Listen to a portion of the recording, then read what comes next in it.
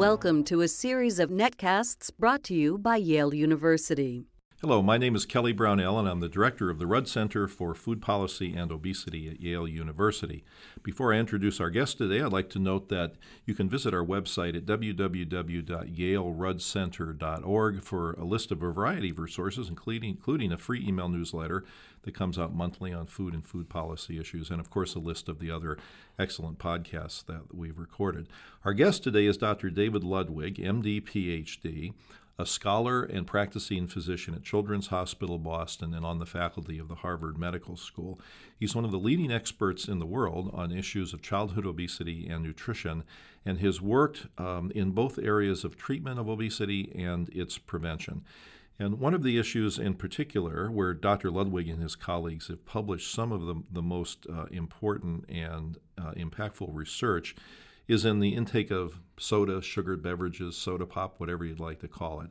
And this is a hot topic today, both in the scientific world and the policy world, especially with the proposals happening around the country on the possibility of taxing these sort of foods.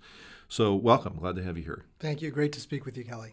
So let's first talk about consumption patterns of foods and beverages and how that's changed over time, and how have sugared beverages captured more of the overall dietary intake of the population? Well, if we're going to speak over time, let's really extend our time frame way back, maybe a few 100,000 years to the dawn of our species, when up until the last few decades, all of our calorie needs outside of infancy would have come from solid foods, and all of our liquid needs would have come from one substance abundantly available called water.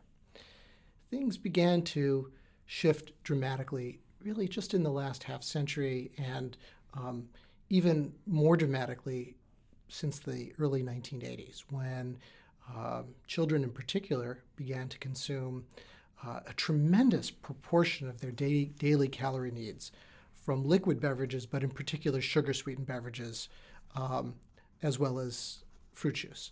An adolescent male in the year 2000 got on average 15 to 20% of his total daily calories from sugar-sweetened beverages. An astounding development. Remarkable. At one point when I was a boy, if you talked about sugar-sweetened beverages, it would have been just a handful of the leading brands of carbonated beverages, Coke and Pepsi leading that charge. But now the beverage picture is much more diverse than that, isn't it? Not only are there a vast number of beverages, some of which have healthy sounding names, vitamin waters, which still contain the same sugar and water, just with a sprinkling of vitamins added to it. But portion sizes have exploded. Back when you were a child, the Coca-Cola was served in a thick bottle, and the serving size was 6 ounces.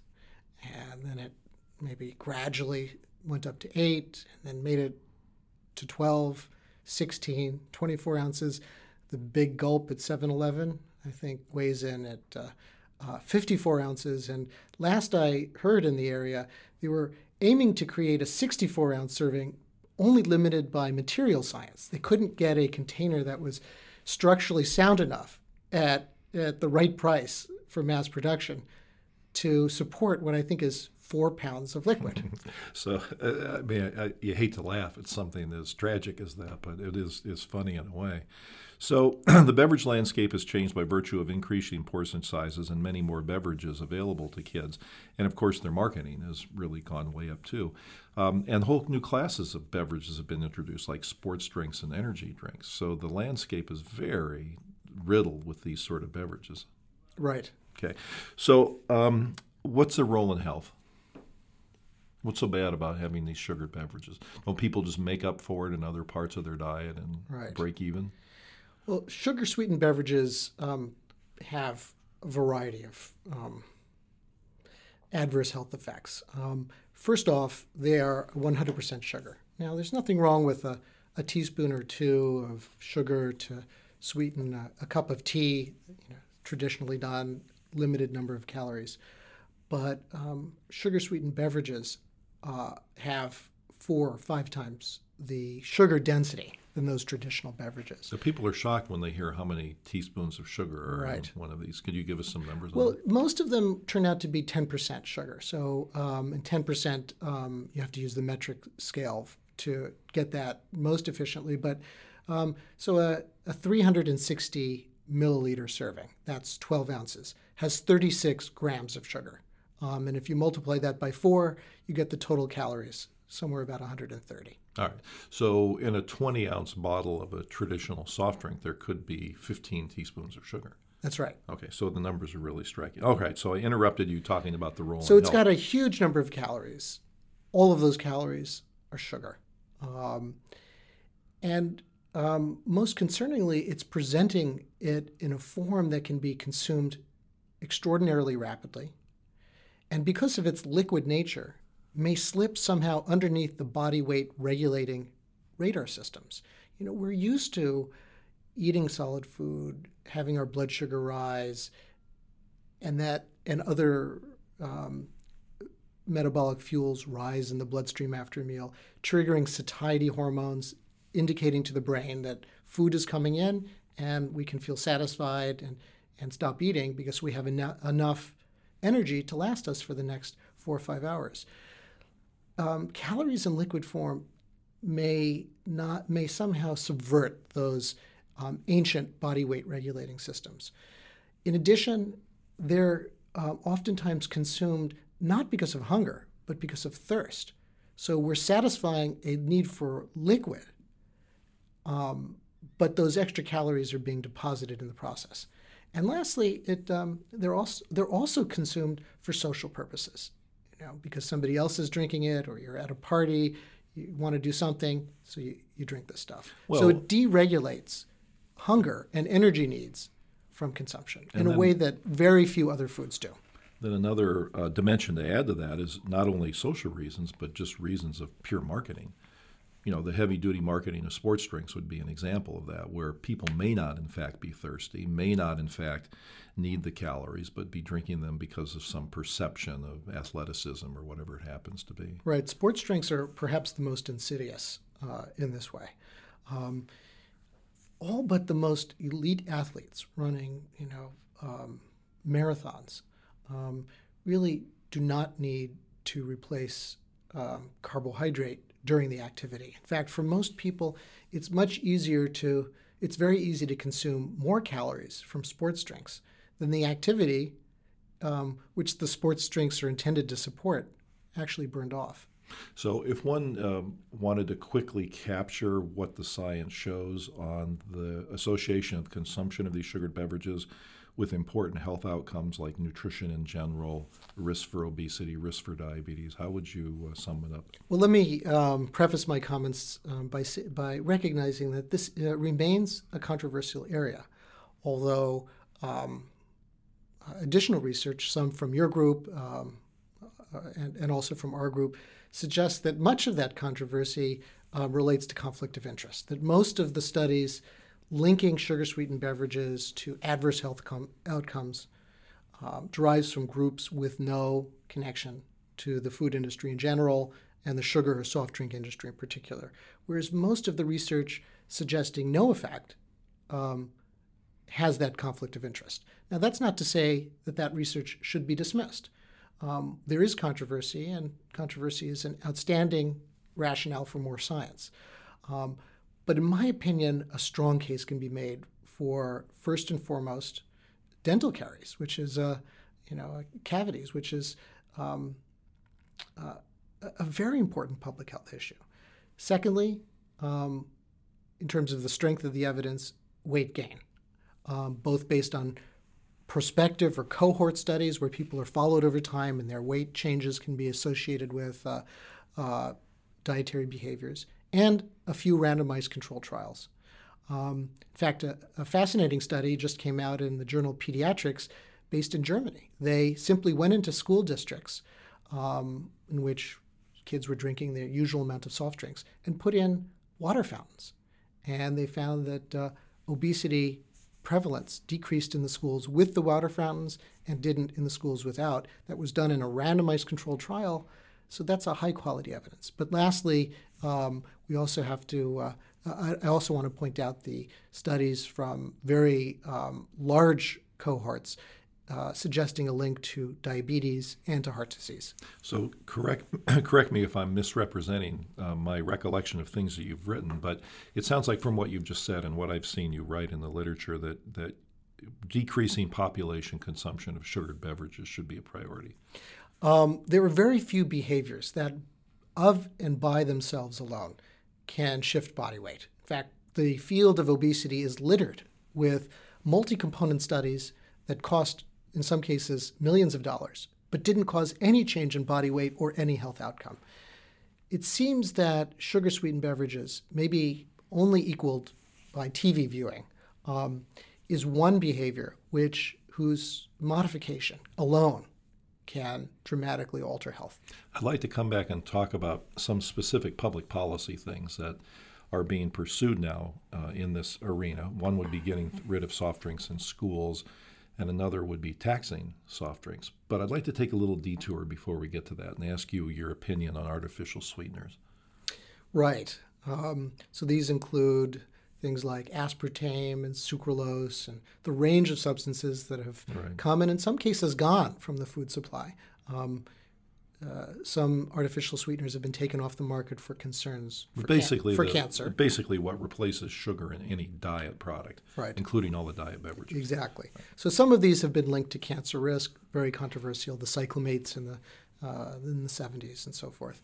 I think there's enough research to really, for the most part, calm any cancer concerns. But there still are reasons for, I think, at least caution and more study. Most of these substances, while they don't have calories or any significant calories, they're hyperintense. In some cases, hundreds or thousands of times more sweet on a molecule-to-molecule basis than table sugar. What effect does that have on the complex neurochemistry of the body that's evolved over hundreds of thousands of years to link a sweet taste with nutrition? Does it trick the brain in some way or the hormone systems so that when that hyperintense stimulation in the mouth occurs, the body is expecting calories to come in, but those calories don't come in because it's calorie-free diet beverage? Does that while it may decrease calorie intake at the time, does it alter behavior or taste preferences at other times? And a related issue is, does a child who's used to hyperintense sweetness, either sugar-sweetened beverages, which I would put in that category, or diet beverages, come to expect that all foods should be so intensely stimulatory? So they just come to desire higher levels of sweetness across a variety of foods, potentially. Historically, a fruit would have been riotously sweet. The apple was associated with sin in the Garden of Eden because it was so delicious and rare. You wouldn't get fresh fruit through much of the year. So an apple would have historically been a delicious treat for a child. Today, kids perceive fresh fruit as not sweet at all compared to diet or sugar-sweetened beverages, and vegetables literally inedible. So I've heard it stated that and you mentioned this, but I'd like to take it a step further, that this perception of incoming sweetness that enters the mouth with artificial sweeteners signals the body that calories are on the way. And I've heard it presented in the following way. I'd be curious to see if you think this is right, that the body then gears up. It activates metabolic and physiological processes to make maximal use of the incoming calories or to get it ready itself for these incoming calories. And that the body stays activated even when it doesn't, in fact, get the calories. And that the way to quell that down or the way to deactivate it is to satisfy it with calories later on. Does that make sense? Yes, I think you've said it well. It's really endocrinology 101. Okay. A phenomenon that has been known for decades, which is the cephalic phase of insulin release. Before we even take a bite of food, the body's preparing itself to assimilate those calories. In fact, it's astounding how good we are at going from potentially eating a large meal and getting, in a short period of time, many more calories than we need for the next hour or two, to fasting, and then being able to extract those calories from storage form. Our ability to make those dramatic transitions, which involve alterations in hundreds of biochemical pathways throughout the body, is underlined by hormones. So if I'm a parent and my child is your patient and I'm talking to you, and obviously you would recommend against sugared beverages. That's clear from what you said earlier. But Dr. Ludwig, what should I do about diet beverages? I'd suggest that diet beverages be used as a transitional food. Let me modify that, as a transitional product, because I won't call them foods, because they're really not foods. There's no question that going from a sugar, in my mind, and the ultimate research will prove this right or wrong, but the large-scale randomized controlled trials that are now being done will prove this right or wrong. But there's no question in my mind that going from sugar-sweetened beverages to diet beverages has health benefits. Less excessive weight gain or weight loss, improvement in lipids, maybe blood pressure, dental caries. But that doesn't mean that those diet beverages are better than water. And in fact, some evidence suggests that if you take that next step, then you can get the full spectrum of benefits, which would not be available if you stayed with the diet beverages. Thank you. So one final question. Of the various public policy approaches that have been recommended about changing beverage consumption, getting rid of these products in schools is one, but most people agree with that. But the one that has drawn the most fire is the possibility of taxes, putting high enough taxes on sugared beverages to decrease their consumption. And then, of course, the revenue generating potential could be enormous for that. And presumably that money, if states did it right, could go into nutrition or obesity programs. What do you think about the idea of taxing these beverages? Well, I'm mindful of the fact that I'm sitting with a host who has advocated articulately for just such a public health intervention. And I'm worried that if I disagree, I will be persona non grata here. Just kidding. You'll never be invited back for another podcast. Just kidding. No. But what do you honestly think about it? I think that you have really made the case very well. There's, if anything, one could argue that presently we have reverse taxation through agricultural subsidies of corn, making high fructose corn syrup the primary sweetener in soft drinks so cheap, making these soft drinks so profitable. We're in effect taxing fruits and vegetables that don't have these subsidies to promote the consumption and lower the price of sugar-sweetened beverages. So a tax on these things might simply just level the playing field. And if that money can be used appropriately, targeted to obesity prevention, or I prefer use that money to make fruits and vegetables, which can be prohibitively expensive, especially to some of our patients in the inner city. To make those less expensive, then I think it's a win-win. Okay. Well, thank you very much for joining us today. I appreciate all your input. My pleasure. So our guest today was Dr. David Ludwig, a scholar at the Harvard Medical School and at Children's Hospital Boston. Again, I invite you to visit our website at www.yaleruddcenter.org for a list of our resources, including other podcasts. Thank you very much.